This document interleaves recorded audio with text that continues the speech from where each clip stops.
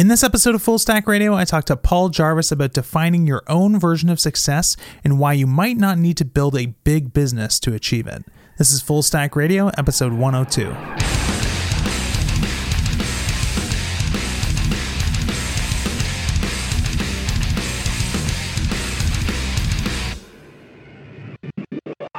Hey everyone, welcome to another episode of the Full Stack Radio podcast. I'm your host, Adam Wathen, and today it's my pleasure to be speaking with Paul Jarvis. How's it going, Paul? Pretty good. It's a Canada connection. Yeah. Yeah, so the reason I wanted to have you on the show, I've been a big fan of yours for years and I've followed your writing for a long time. And recently, you announced a book that you've been working on. I don't know when you started working on it, but basically the whole year probably. 2 years, okay. And the book is called Company of One. And as far as I understand it, it's about showing people sort of a different path to building a business that doesn't have to get huge and have tons of people involved, and how to do that in a way where you can still sort of reach your own goals and live a fantastic and fulfilling life. So I thought that would be an awesome thing to talk about, because a lot of the people that listen to the show, it's a show targeted at software developers, and we're all looking to build little side projects and all have ideas for the next exciting app that we're going to build.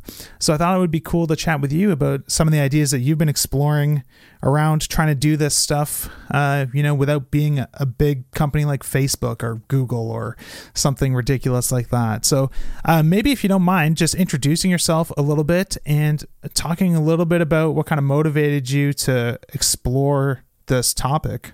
Yeah, so like you said, I'm Paul Jarvis. I don't even know what I do anymore. It's such a weird, I think I'm a writer and a designer. I mean, I am a product person as well. I started out for the first long time. I've worked for myself for 20 years. I started out as a web designer, developer for clients. And then I transitioned away from client work to products, maybe 6-7 years ago. So now I do software, online courses, writing books and articles, and that sort of thing. So I'm glad you brought up Facebook. It's funny because in the news, what we're kind of sold as what success is like having a huge company with a massive impact and all of that, and like the Elon Musks and the Mark Zuckerbergs and that. And it's just I think about their what their lives must be like, and I don't want that. I can't imagine sitting in front of American Congress and having to answer questions from old white guys who don't really know what the internet is. That, I don't know. That to me isn't success. And I think the point of the book is that if we're working for ourselves, we can kind of determine what success looks like. Yeah. Personally and deeply individualized. And I mean, for me, I actually like making things. So I don't want to promote myself out of a job I like into a job I wouldn't like. I don't want to manage people. Mm-hmm. I'm also awful at managing people. I know some people are really, really good managers. I'm not a good manager. I'm not good at telling people what to do. I'm just good at doing work or working with other people who are just good at doing work. Even if I cook dinner in the house, and if my wife is like, well, can I help with dinner? I'm like, sure, but I don't know what you can do. It's it just falls apart when I have to give direction. So I've really worked hard at building a business where I don't have to give other people directions. And that's led to some interesting choices. Yeah. That's an interesting topic in general. And I think maybe leads to a good place to sort of start this conversation. I think I'm much like you in the sense that, my goals are to be able to spend as much time doing the things that are fulfilling to me as possible, right? Which is tinkering around with new ideas or building little tools or creating stuff that other people are going to have fun using for different stuff. But even having tried to sort of optimize my life for that, I do find that, by working for myself and being responsible for, providing an income to my family, there's still a whole heck of a lot of stuff I have to do that I wish I didn't have to do. Stuff that I actually wouldn't have to do if I just worked at a regular job, that I only have to do because I have a job. So I'm curious to know maybe what systems you have in place or anything that help you kind of look at working for yourself as designing your life and being able to just do the things that actually you find enjoyable, but also how do you avoid doing all the stuff that now you're forced to do because you only work by yourself and you don't have anyone's help that you really wish you didn't have to do. Yeah, I think it's funny because I think a lot of times people like us are poo-poo on the idea of a lifestyle business, because I think it kind of has bad connotations of working on a beach only making sleazy info products kind of thing, where I think any job you do is a lifestyle business. If you start a venture-backed tech company in the Valley, you have a very specific set of prescribed things that are part of your life, basically working all the time and not having any life. Yeah. Whereas I think it's funny too, because I was talking to part of the book. I interviewed lots of people who are much smarter than me, because that's how most people like myself write books, where I don't know all of the things and I'm not the smartest. So I just talk to people who are smarter than me. So I was talking to Jason Fried, one of the Basecamp guys, and he's like, every business is a lifestyle business. It's it doesn't matter what you do. You have a very specific lifestyle based on the type of work and the type of business you choose to build. And I think for me, so I have so the book title is Company of One, right? But it's not literally, it doesn't literally mean you have to be a one-person business. I actually think being a one-person business is ridiculously hard. It's hard to be good at all of the things you do to make money, but then all of the things you have to do to keep the business running. So for myself, I like having a small team of people. So I have a bookkeeper and an accountant. I know how to make money. I don't know how to tell the government how much I made in specific ways and pay them the least amount of money possible. Before I started working for myself, I was like, well, if you make a certain amount, you owe the government a certain amount, and it's just fixed. If it was that easy, we could all file our own taxes. Yeah. So not that way. So having a good accountant literally saves me pretty much about the same amount as I pay him to do my taxes. Mm-hmm. He saves me that in the government, so it nets as a wash, which is awesome. I have a lawyer who helps me not have to deal with lawsuits and not have to sue anybody or get sued. I have people that I work with that help with writing, because I may be decent at putting ideas down that are entertaining or valuable. I can't write very well. I mean, we both probably grew up in the same education system where there really wasn't a focus on grammar and sentence structure. I didn't get that in school. So I'm an awful writer. So I have somebody who takes the articles and the books that I write and just turns them into better English. I don't have to be good at proofreading if I'm a writer. I just have to be good at writing, which a lot of people don't. They're like, oh, I'm bad at writing technically. Cool. I am awful at writing technically. And I still have people that read my writing. I still get a book deal somehow. And so I think that those kind of things. And I also work on projects where if I'm partnering with somebody, and a bunch of the software products are partnerships where I can just work with those people. And so for all of these relationships, I look to work with people who I don't have to manage. So one, they end up costing more because they're good at what they do, but I still save money and I save time and I get to do what I like to do because I don't have to manage those people. I don't need to check in. I don't want to have to check in on somebody hey, are you still doing the work I'm paying you to do? It's I don't want to do that. I just want to pay somebody, pay them well, and have them do the work where I don't have to manage them. I don't have to do anything. They just get the work done and do it. So I have a small team of people, but they're not full time. I don't need to worry about HR. I don't really even know how any of that works. I don't feel the weight of responsibility for these people. So if they're working for me, they're working for me on that project alone. They have other clients. They if I don't need them for a month, I don't feel bad. They don't feel bad. They probably don't even notice. So I've kind of structured my business around and making decisions around my business around what I know I really like about how my business operates, because I think that that's really important. I think a lot of times we back into a lifestyle based on business decisions, where I think we can back into business decisions based on the life that we want instead. And I think that actually makes a lot more sense sometimes. Yeah. I think you're sort of like hinting at a distinction that I think is maybe worth exploring, which is kind of the difference between hiring someone versus like partnering with someone. What do you think about like that distinction? Like, what's important about that to you? Yeah. So for me personally, like if I know I need to like somebody else's skill set long term, I'd rather than be a partner, because then I know I'm driven. I know I do work really well. I want to find a partner that's the same. I want to find a partner that it's a 50-50 split. Like I've been in partnerships where it wasn't equal, and the person with less ownership on the project always felt like an employee. And I didn't really like that. They didn't feel like they owned the project enough to be driven enough and motivated enough to just make decisions and run with things. So for me, I like to partner with people who are as driven and motivated as I am, who know how to get things done. But I also think it's important to partner with people who share at least a general similar vision as you. Like it wouldn't make sense, knowing what everybody knows about me, to partner with somebody who wants to have a business the size of Facebook or Google. Yeah. Like it wouldn't make sense if I want to have a small, like very lean team.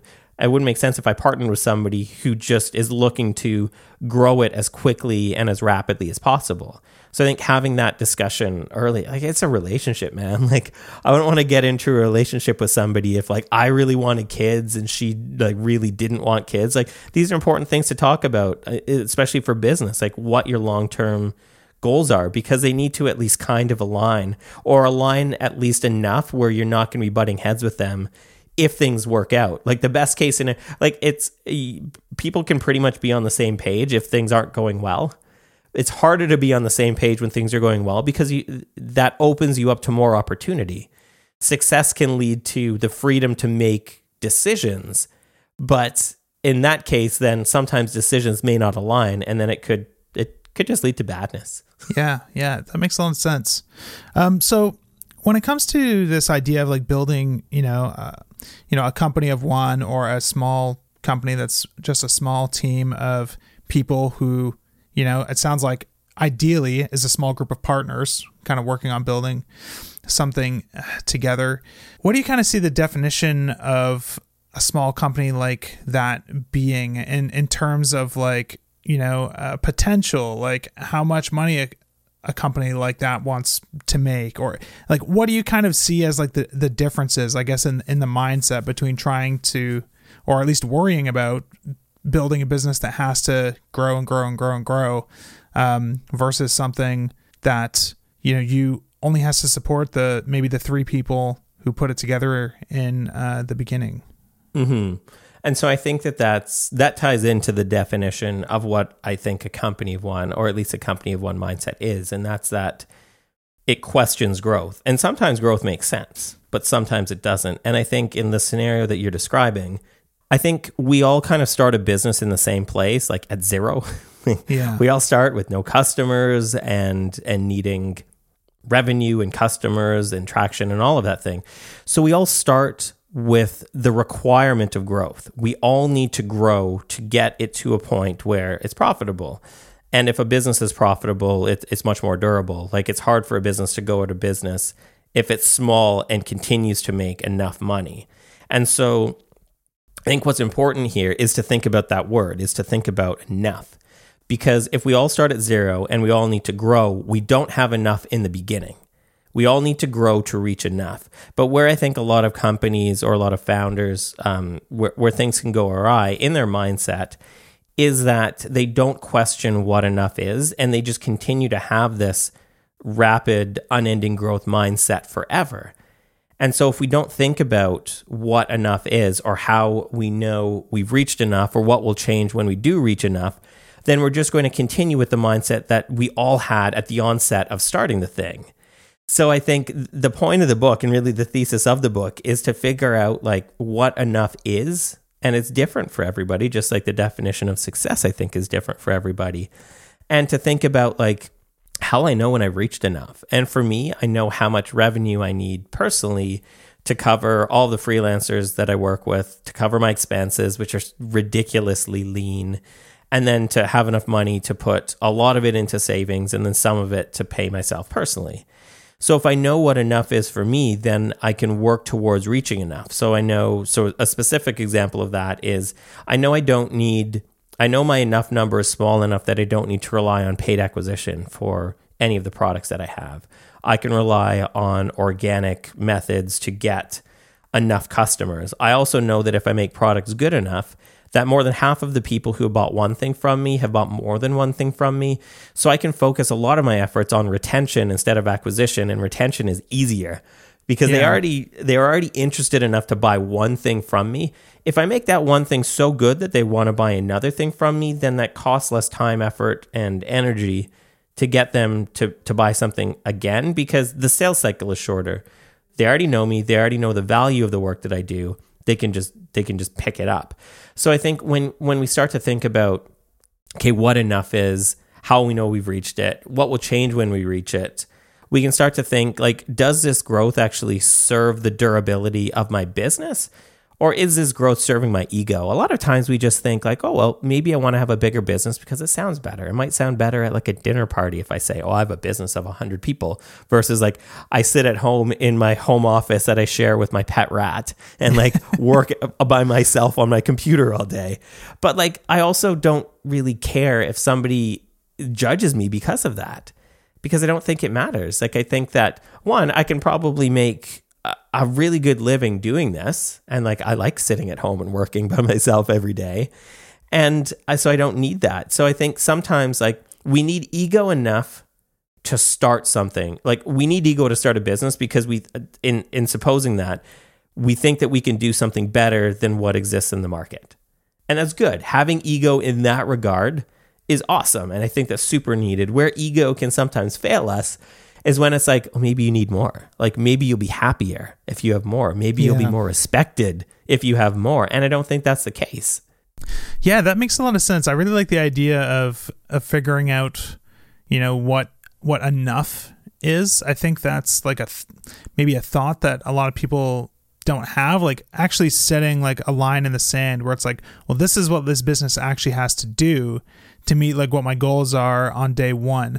I think like maybe what happens to a lot of people is you start a business, the business, it does well and you have more money in the bank at the end of the day than you expected.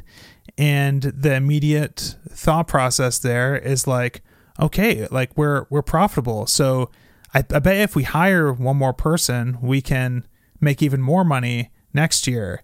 And you sort of like figure out ways to basically spend and grow instead of like thinking back to like, what was it that I actually looked at as a goal at the very, very beginning. You know what I mean? Like once you hit enough, like are there other decisions that you could make now instead of going towards growth? And I think that's something that you talked about, like, or that you talk about in the book and that you've talked about with stuff around it. Like, once you've hit this point where you have what you need, instead of trying to grow, maybe there's something else that you can do with like that freedom now. You know what I mean? Mm-hmm. And that's the whole point of the book. And it's funny because when I started to talk about this topic, I was like, I'm just a weirdo like guy who has this idea. And then I started to write about it mostly on my newsletter to start. And I just floored by the amount of responses of people being like, I thought I was the only one who wanted to just have like a profitable small business and keep it at that. Like I don't need an empire. And I think like as a society and as like people that follow like tech news or anything really, it's like the people who are put on pedestals are the ones that have grown a very, very specific version of success. And it looks like one specific thing, where I think success can look like anything. It just depends on like, is this making your life better?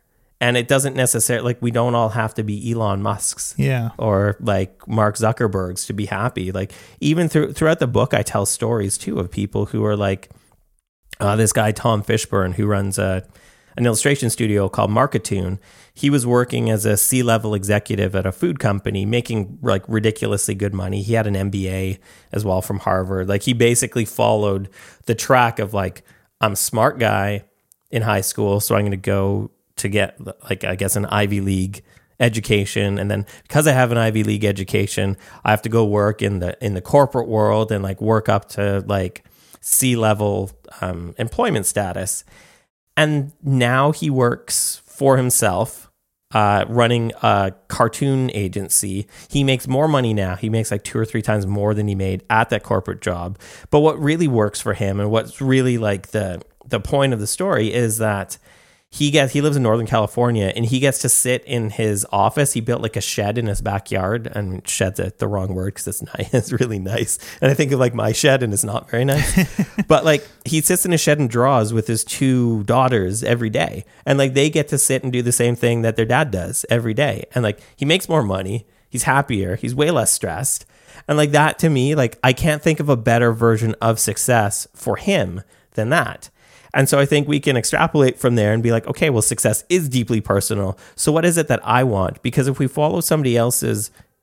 move towards somebody else's version of success, there's 2 things.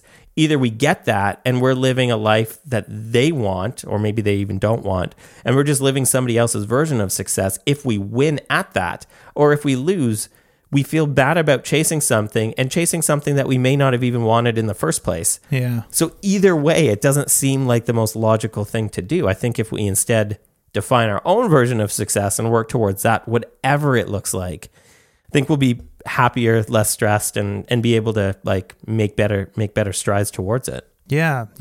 That's awesome. That makes a lot of sense. Can you think of any like examples of, I don't know if there's a way to like go through this exhaustively because of the fact that it's deeply personal, but like what sort of factors might someone consider when they're trying to think for themselves? Like what would I consider a success, for my own life? Yeah. So I think if we're looking at success as it kind of relates to growth, we can ask ourselves like a series of prompts. It's so funny. Like a lot of people write business books and they're like, this is the blueprint. Like this is the thing you do to win. Whereas my book is like, these are some of the things you should think about to figure it out on your own. Yeah. So a lot of the book is questions. So I've kind of come up with a few questions that we can kind of start to think about and internalize to get to the point where it's like, okay, this is actually what I want. So like I said a couple minutes ago, thinking about enough. So how much is enough? How will we know when we've got there? And what will we do differently when we have reached it? Thinking about growth as it relates to ego, as we talked about as well. Like, does this growth serve me? Does this growth serve my customers? Or does this growth just serve my ego? Because sometimes bigger, more, or scale doesn't even help or serve our existing customers. They're the ones already paying attention. They're the ones already giving us money. So if it's not in their best interest, our business isn't going to be durable in the long term, I don't think. The other thing that we can think about is the cost of opportunities. And I think this is a big one, especially when we start to see wins in our business, because every opportunity comes with a cost in terms of maintenance. And I mean, to put it in relation to software, it's like every feature we add could have, so 1, it takes time to build. 2, it takes time to explain or market. And 3, it takes time to support, possibly on a daily basis. So maybe we don't need to add a feature if it's going to cost us a lot more in terms of support, right? So doing things like figuring out what the back end or long-term costs of all the decisions or all the decisions we make or the opportunities we say yes to is huge. And I think we always need to kind of work backwards into like what we want our lives to look like what we want our lifestyle to be, and make business decisions, especially if we're working for ourselves, make business decisions that lead us closer to that instead of further away. Like if I know that I want to work primarily from home, spend a lot of time with my family, be outside in nature as much as possible, then I don't need to make decisions that take me away from that. I don't need to make decisions where I'm on the road all the time, or I have to have a physical office with staff I need to keep an eye on. So if I work backwards into business decisions from the life I know I want to have, then those decisions become easier. And it's not just like, oh, I can't believe I said no to that. Like that could have been such an amazing opportunity, or that could have I could have taken fun. Like I've been offered funding for a bunch of my software products that I've said no to, not because I don't like money. Like I like money. Sure. Money's great. But because I know that the costs associated with that, like if somebody's investing in my business, then their interests are self-interests, not necessarily the interests of my customers. And two, a lot of people want to invest in teams, not individuals, especially with VC money. And they expect that there's going to be this exponential growth that I don't necessarily agree with. So it's easier for me to turn down like decent amounts of money because I know it doesn't align with my long-term goals. Whereas if I didn't have those, or if I wasn't aware of those things, then I might be more inclined to say yes to that, because it'd just be like, here are bags of money. Like, that's not how it works, but it's kind of how it works.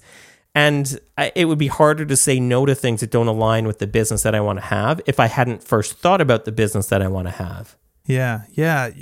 You're making me think a little bit here, because I think about like, I'm trying to, like, what comes to mind for me with that example is you talked about like being on the road a lot. And, you know, I speak at conferences and stuff like that pretty regularly, at least like a few a year. And I like doing it as long as it's kept to like a sustainable level. And I'm passionate about the people that I'm going to see there. That's what makes it fun for me. Is I work remote from home. I don't want to commute and be with a big group of people all the time. I do like collaborating with people, but it's super nice being able to work from home and have just privacy and be able to do things my own way.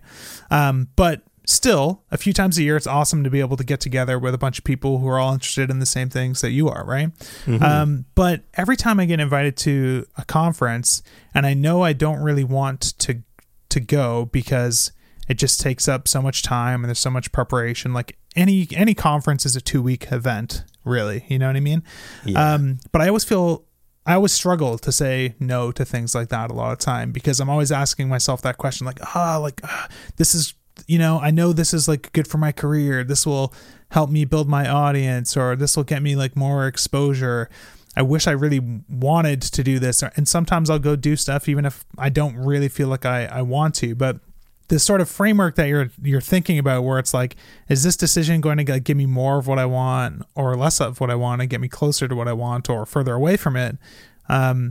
Makes that a lot easier in a lot of ways, because I still feel like there's a little bit of like, sometimes you got to do stuff that maybe you don't want to do, so that in the future you can do more of what you want to do. And it's not super black and white, and it's a little bit tricky.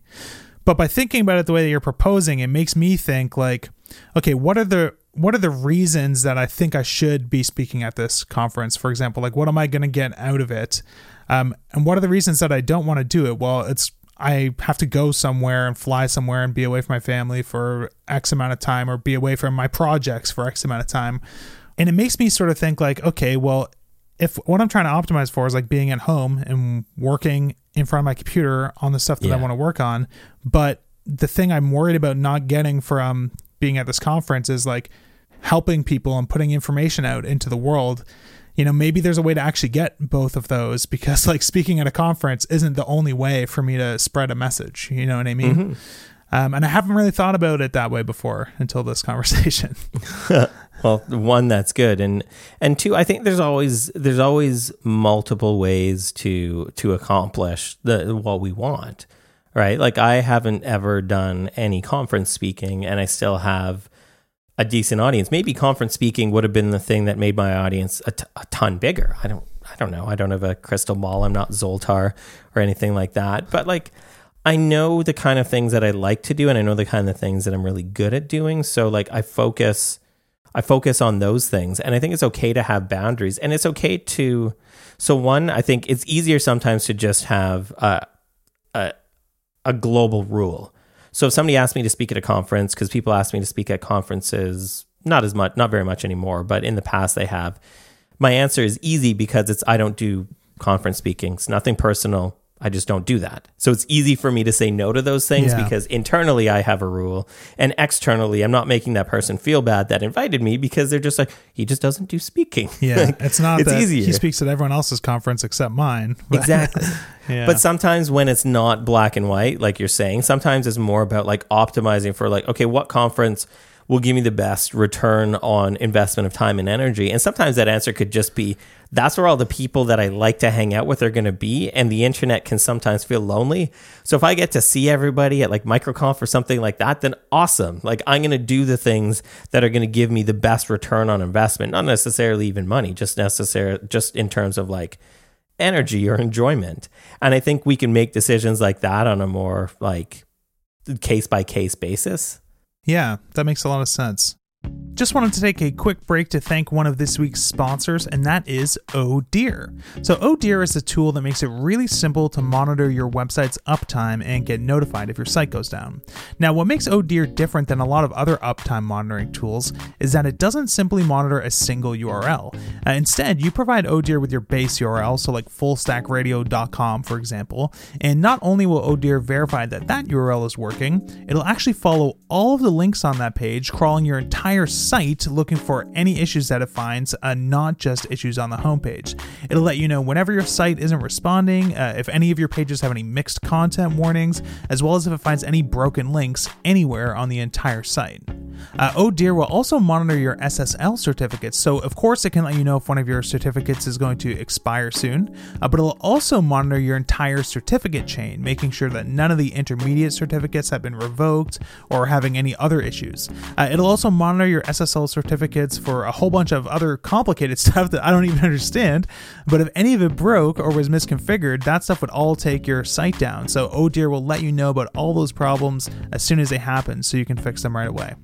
So how do you find out when something is busted if you're using Oh Dear? Well, Oh Dear can actually send you notifications through tons of different notification platforms. So you can configure it to send you notifications via email, via SMS directly to your phone, via Slack, via Discord, and a bunch more as well. If you happen to be a user of Laravel Forge, Oh Dear can actually import all of your sites from Forge using the Forge API and start monitoring everything for you automatically. So if you're looking for an awesome uptime monitoring solution, definitely head over to ohdear.app. And if you use the coupon code FullStackRadio, all uppercase, all one word, they'll give you 50% off of your first month. So thanks to Oh Dear for sponsoring the podcast this week. Back to the show. Something about this whole staying small and avoiding growth thing that I think is important to maybe nip in the bud a little bit or talk about is I think like you specifically live like a pretty intentionally minimalist life compared to a lot of other people. We've never talked before until today, and I don't know everything about you, but from what I know, like you kind of live out in a remote area. You grow a lot of your own food and stuff like that. Do you think that like this idea of trying to build like a small company that like supports you is only compatible with like a fairly minimalist lifestyle, or do these ideas apply just as much to someone who wants to live in a $600,000 house in the suburbs and has a couple kids who are on sports teams and you know what I mean, like just has a more expensive, more kind of, I guess, like quote unquote normal life, I guess? Yeah, I think that, so there's a few things to unpack there. So I think minimalism can mean something different to everybody.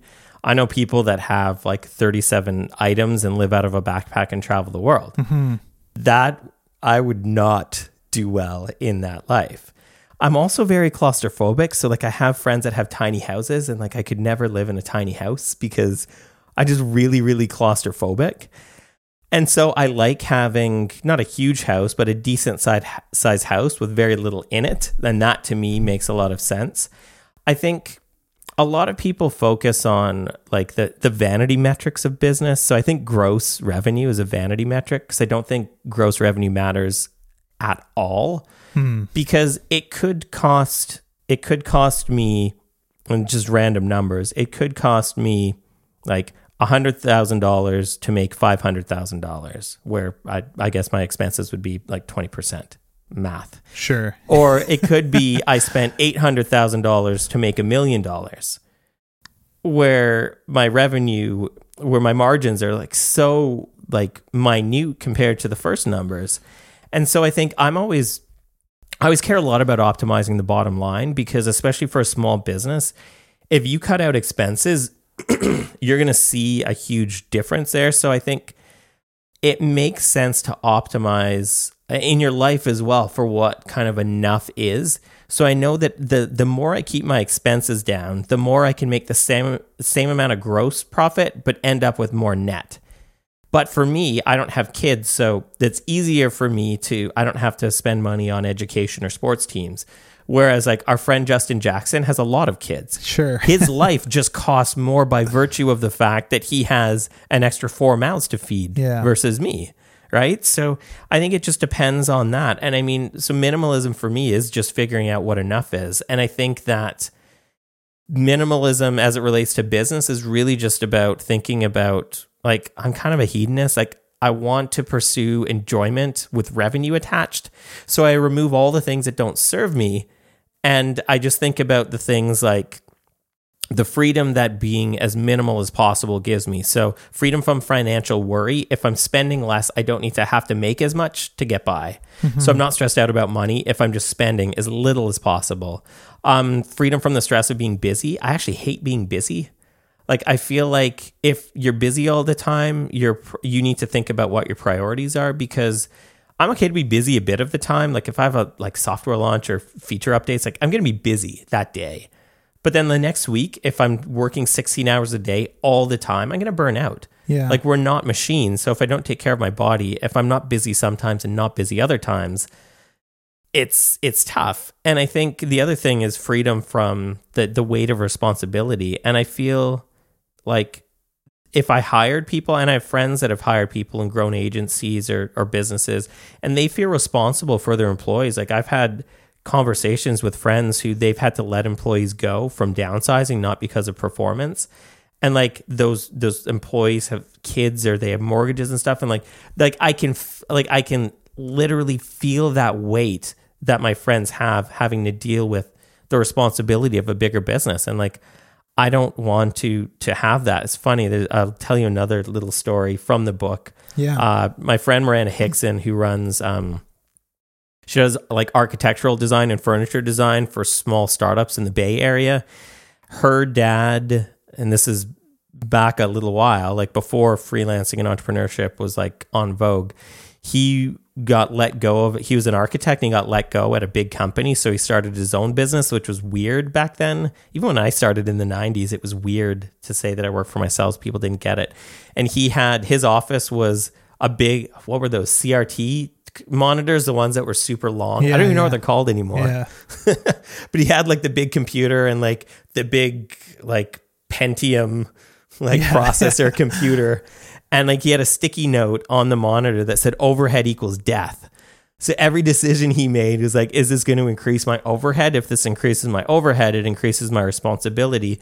It increases the amount I need to earn every month to break even and make a profit. So the more I can decrease the bottom number, the more I can decrease the overhead, the expenses, the faster I can get to profit and the less stress I have by reaching that profit sooner. So in my head, it's always like, I'm less stressed if I have to spend less money. It doesn't mean, like, it's funny. I was talking to when I was deciding what publisher to go with for the book, one of the guys that I was talking to, who I ended up working with, didn't really understand having like a minimalist lifestyle or like having a minimalist business. And he was like, so do you like live in a cave in the woods and eat like rice and beans and stuff? And I'm like, no, dude, like I drive a sports car. Like I'm a member of society, and like the things that I like, I'm okay to spend money on. But for the majority of the time, like if I don't need to spend the money, I'm not going to, unless it's something that's going to bring me like ridiculous enjoyment. Like driving to me is one of my favorite pastimes. So I'm okay to spend a bit of money on that. Whereas like, I don't care about clothes. So like I'm wearing Costco sweats every day, all day, Costco sweats. Love it. So yeah. I think the bit about trying to sort of limit your responsibility and how much you kind of have to stress about making sure you're providing for other people who are dependent on you is a big one. There's another element to that sometimes I worry about sometimes, which is like, on one hand, it's easy for me to say like, yeah, I don't want to have that responsibility. I don't want someone to be dependent on me. And that's why I am sort of averse to hiring people. But on the other side of that, sometimes I worry if like that's almost like an imposter syndrome problem that I have, where it's like, am I qualified to have someone work under me, to be, to manage people and stuff like that? Like, is there an element of that you think about as well, or not, Yeah, I mean, I think that relates to decision making in general for myself, where I don't have a lot. It's funny because I feel like I have a big ego but no confidence, but I think those two are probably related in most cases. But I think when I'm considering a decision, I think am I scared of doing this out of fear, or am I of succeeding or failing or whatever, or am I wary or adverse to making this decision because I just know it's not the right decision? And if it's the former, I'm just scared of making this decision, then I'm probably going to take action even though I'm scared of doing it. Whereas if I'm adverse to doing something because I honestly don't want to do it, then I'm okay to lean on that. I think that it kind of makes sense to have and it sounds so hippy dippy, but I think it makes sense to have a sense of purpose, or a greater mission for what you're doing. Because then I just think it makes decision making either. For me, purpose is the lens through which I run all business decisions. So if my purpose is to help people and make a difference, that doesn't need to scale. That can be a couple people. It basically needs to scale till I have enough revenue, and past that, it doesn't matter. Yeah. So I don't need employees to align with my goal or my purpose in business.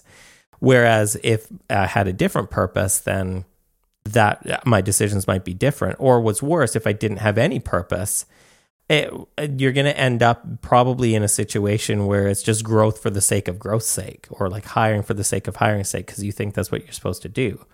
So I think kind of taking a bit of an introspective look at things, even from I feel like having a purpose is so pragmatic, but it's just got this hippie wash to it, where people think having a purpose is for those hippie lifestyle businesses. Yeah. I'm like, no, this is so pragmatic. This is the lens through which all the decision making in my business is run through. So I think that that's really important. And I think that it's just hard, dude. It's hard sometimes because running a business is hard. And I think that we can all get caught up on the running the business, the working with clients, the building the products, that we don't necessarily take the time to take a step back to think about the business as a whole, or the direction that it's going in, or if it aligns with what we truly want. And I think that that's important to do, to not just work in the business, but to sometimes work on the business as well. Yeah, I think that makes a lot of sense. So switching gears, there's kind of one final topic that I wanted to get into that I think there's going to be some interesting insights in, which is once you sort of internalize this idea of enough, and you sort of have this new lens for looking at what you're trying to do with your business, I think it'd be interesting to talk about how that influences what sort of things you decide to build. So a topic or an idea that I've heard Seth Godin talk about that that really stuck with me was this idea of the minimum viable audience. Have you heard Seth talk about that before? No, but I kind of, knowing Seth's writing fairly well, I think that makes sense. And I mean, it even relates to, what was that guy who wrote that article years and years ago about having 100 true fans? Yeah, it was as well. It was actually Seth's stuff references that. So yeah. I think that's important to kind of think about, because I know that where the number of customers that I have is currently, it doesn't need to get bigger. And so I don't need to focus on growth or growth hacking or acquisition. I can just focus on retention. Like I talked about, it's easier to retain people than to acquire new customers. And so I can just focus on that. Even with my mailing list, I know my mailing list generates the bulk of my revenue. The size that it's at, it supports me. It hits my enough revenue goals. But it's also at a size where I can send out an email on Sunday, I can get replies to it, and I can spend a couple hours replying to all those people. and I'm connected to them, they're connected to me. Yeah. I get insight into my audience, which is awesome and super useful data, and they feel like they're connected with me because like it's not going to like no reply at my domain name. Sure. So like I feel like I can learn so much from my audience, and then they can have a direct connection with me. Whereas if my list was like 1 million compared to 30,000, like I can't imagine the number of, like I couldn't have those replies going to my inbox and stay sane. Yeah. Right. So like I know the size that my audience needs to be to maintain the business that I want, and it's enough. And it's like I just keep coming back to that because I think it's so important. And I think like I've killed off businesses that were profitable but required too much to maintain. Like I had a side business selling WordPress themes. They required so much. Supporting anything in the WordPress ecosystem is just so ridiculous. And I still sell a plugin, so I know. But like that business took so much maintenance and so much support that even though it was making profit, it wasn't worth it to me because I couldn't do any of the other things that I like doing in my business. Yeah. So I would rather focus on the things that I can do that require just enough work to build, because I also have a lot of things on the go. So if any of my software products required like 8 hours a day of support or development, I wouldn't want to do them. Mm-hmm. Same with if my courses were the same. Like I try to build everything to be as automated and predictive as possible that leads to the least amount of one-on-one interaction unless it's required. Like if somebody, and I even found that with sales, like a lot of times people just email when like a course is open or when there's like a software product that's available, and they just want to know that there's a human being on the other end. So like, I love answering those emails because I feel like at the beginning I was like, why are you asking this? Like it's on the sales page. And as I started to think about it and started to see patterns in it, it was just like, this person just wants to see that there's somebody that gives a shit on the other end, right? Yeah. So like that kind of thing is good. But like if I get the same like 5 questions from every single person that buys the course and gets onboarded into it, then I'm doing a crappy job. Like I try to build all of the onboarding processes for for courses and for software to be predictive in that I try to answer questions that people probably have or have had in the past, answer them before they have that question. So I'm not just like, if I have to sit and support, if I have to answer the same questions day in, day out, 1, that's boring. And 2, I'm doing a crappy job of educating my customers or potential customers on how things work. So I'm always trying to look at the most that I can automate to free up the most amount of my time to get back to making stuff or to get back to doing like actually useful things for my customers. For sure. Something that you mentioned there that I thought was interesting is you talked about like, the size of your newsletter, for example. And up to this point in the conversation, I've been sort of thinking of enough as like enough revenue, you know what I mean? And sort of just thinking about like the dollar amount, like, am I making enough to sort of support the lifestyle that I want to have? But I think it's actually really interesting to sort of extrapolate that same idea to like anything else that you measure in your business, right? So with like newsletter subscribers, if say like last year you had 40,000 people on your newsletter and you made enough money, like do you need more people on your newsletter this year now, or can you just like kind of make the note of that? It's like, okay, now I know that enough newsletter subscribers is 40,000. I don't need any more than that. If my newsletter doesn't grow at all next year, that's not a failure at all, because like I hit the point of like sustainability and I'm like holding that. And I think that's a really interesting thing to think about. For sure. And I mean, I think as long as it covers churn, if we're talking customers or subscribers, as long as it covers the people who churn out, because people are going to churn out always. But yeah, I don't have to do, like when I started my newsletter, it didn't, and that's what we talked about before. In the pre-enough stage, when I started out, it didn't have enough subscribers. And then, so I did things like a ton of guest articles and a ton of like cross promo and joint venture webinars and stuff like that. And I did things to grow my list. But then when I realized like my list is actually at a place, 1, where it's supporting me financially because the bulk of my revenue comes from mailing list subscribers. And 2, it's at a size where if it grew bigger, I couldn't have the personal touches that I really like and that I know my audience really likes. So maybe I can stop doing those things. Maybe I can optimize for the enough that I have instead of growing towards enough because I've hit that for specifically the newsletter subscriber thing. So it's I think almost maybe like having you might upper intentionally limits. want to slow down the number of people that are subscribing. Yeah, I do so little now to promote I actually do zero to promote my newsletter at this point. So, and it grows just enough to cover the churn. And then sometimes it grows if somebody else shares it, which is totally fine. But like, I don't have to put my energy, effort, or money towards growing it at this point. So I can focus on other things. And I can focus even on just like being able to have a couple hours to reply to the couple hundred people that hit reply on any given Sunday. Just wanted to take a quick break to thank one of this week's sponsors, and that is Rollbar. So there are two major problems with relying on your users to submit bug reports to you when they find something broken in your app. Number one, you can't discover all bugs this way. And number two, some users don't even bother submitting bug reports. They just wait for you to fix it, and if you don't, they just leave the service. Now, the best software teams practice proactive error monitoring, which means you detect all the errors in your production apps and services in real time, and then you can debug important errors in minutes or hours, often before your users even notice. Teams from big companies you might have heard of like Twilio, CircleCI, Instacart, they use Rollbar to do this. With Rollbar, you get a real-time feed of all your errors so you know exactly what's broken in production, and Rollbar automatically collects all the relevant data and metadata you need to debug those errors so you don't have to waste time sifting through logs. Debugging errors with Rollbar is crazy fast. You get the exact stack trace linked directly into your codebase, the request parameters to easily reproduce the issue yourself, data on which user is affected so you know if it's the same user repeating the same error again, what browser and operating system, basically everything you need all in one place. They also have this awesome telemetry feature that's kind of like getting a black box recorder after a crash but for errors. It shows you all the browser events leading up to that error.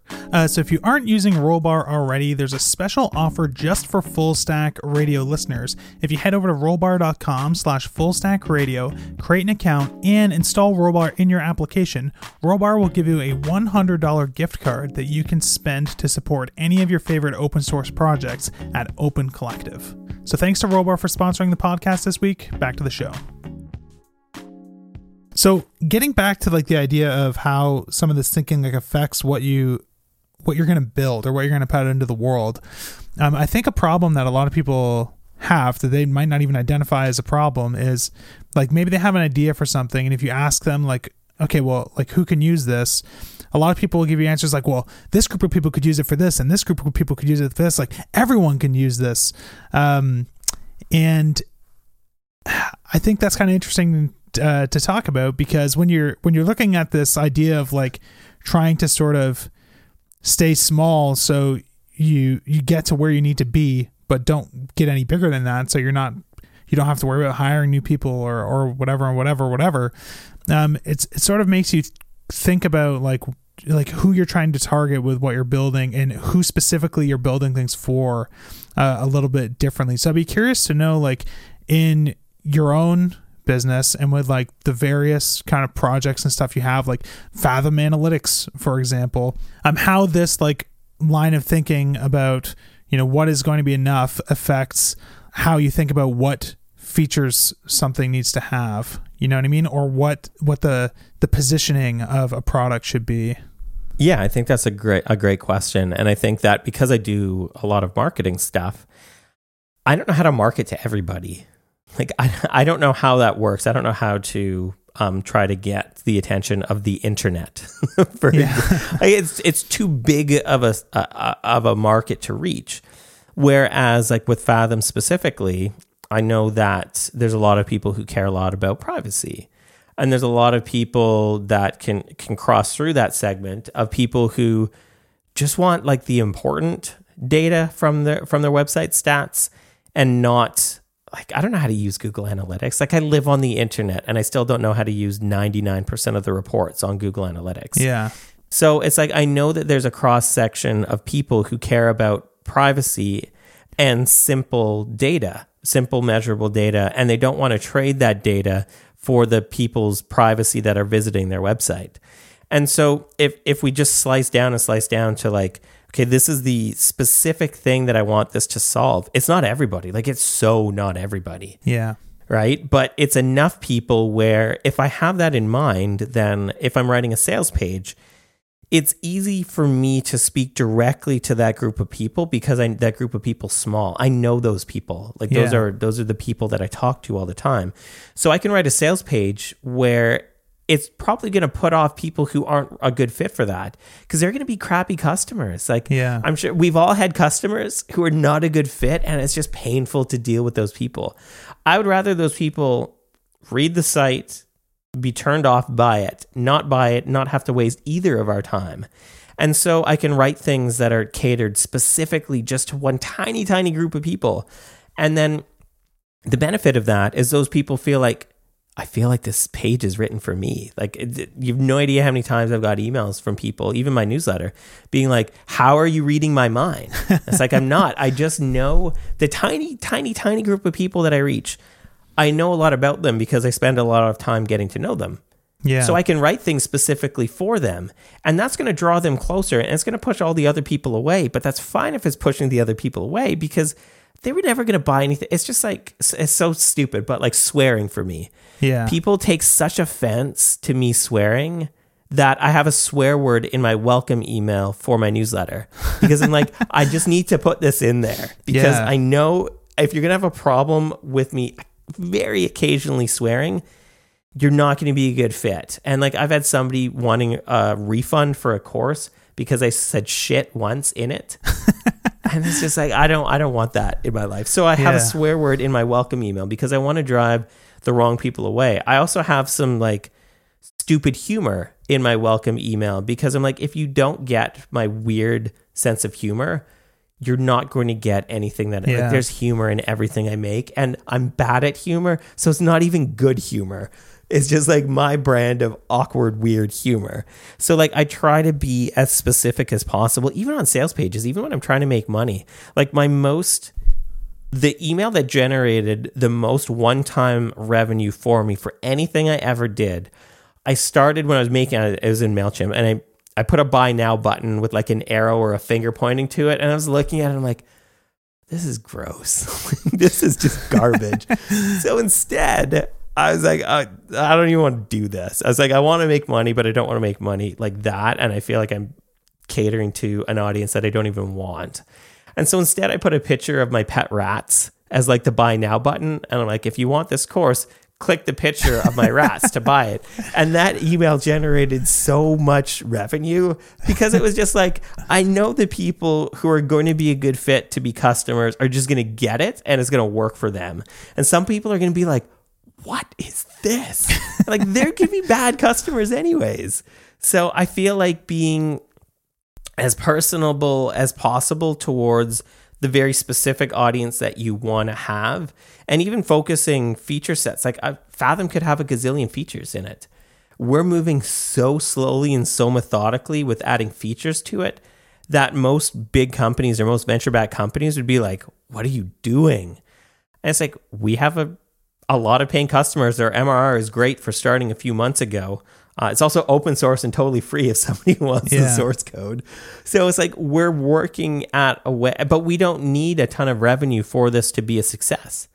Like, we don't need this to be generating like millions of dollars a month for it to be a win for us. Yeah. So, I mean, we can make decisions and we can customize the positioning of it just to the specific group of people. I think the first sales page even made fun of Mark Zuckerberg for private, because it was like right when Facebook was going through a bunch of privacy woes. Yeah. And they track everybody, and we're like, how would you track nobody? And there was like a Mark Zuckerberg joke. I mean, I got just flayed for that on Hacker because it got really popular on Hacker News, and I just got flayed for that by some people. Like, you would be an awful customer. So I'm cool if you have a problem with me making one joke on a sales page. Yeah. Because like, dude, you're never going to buy the software anyways. Yeah. Because I also found that too. The people who complain the most about who I am as a person never really buy anything, or if they do, they want a refund. So why am I going to cater?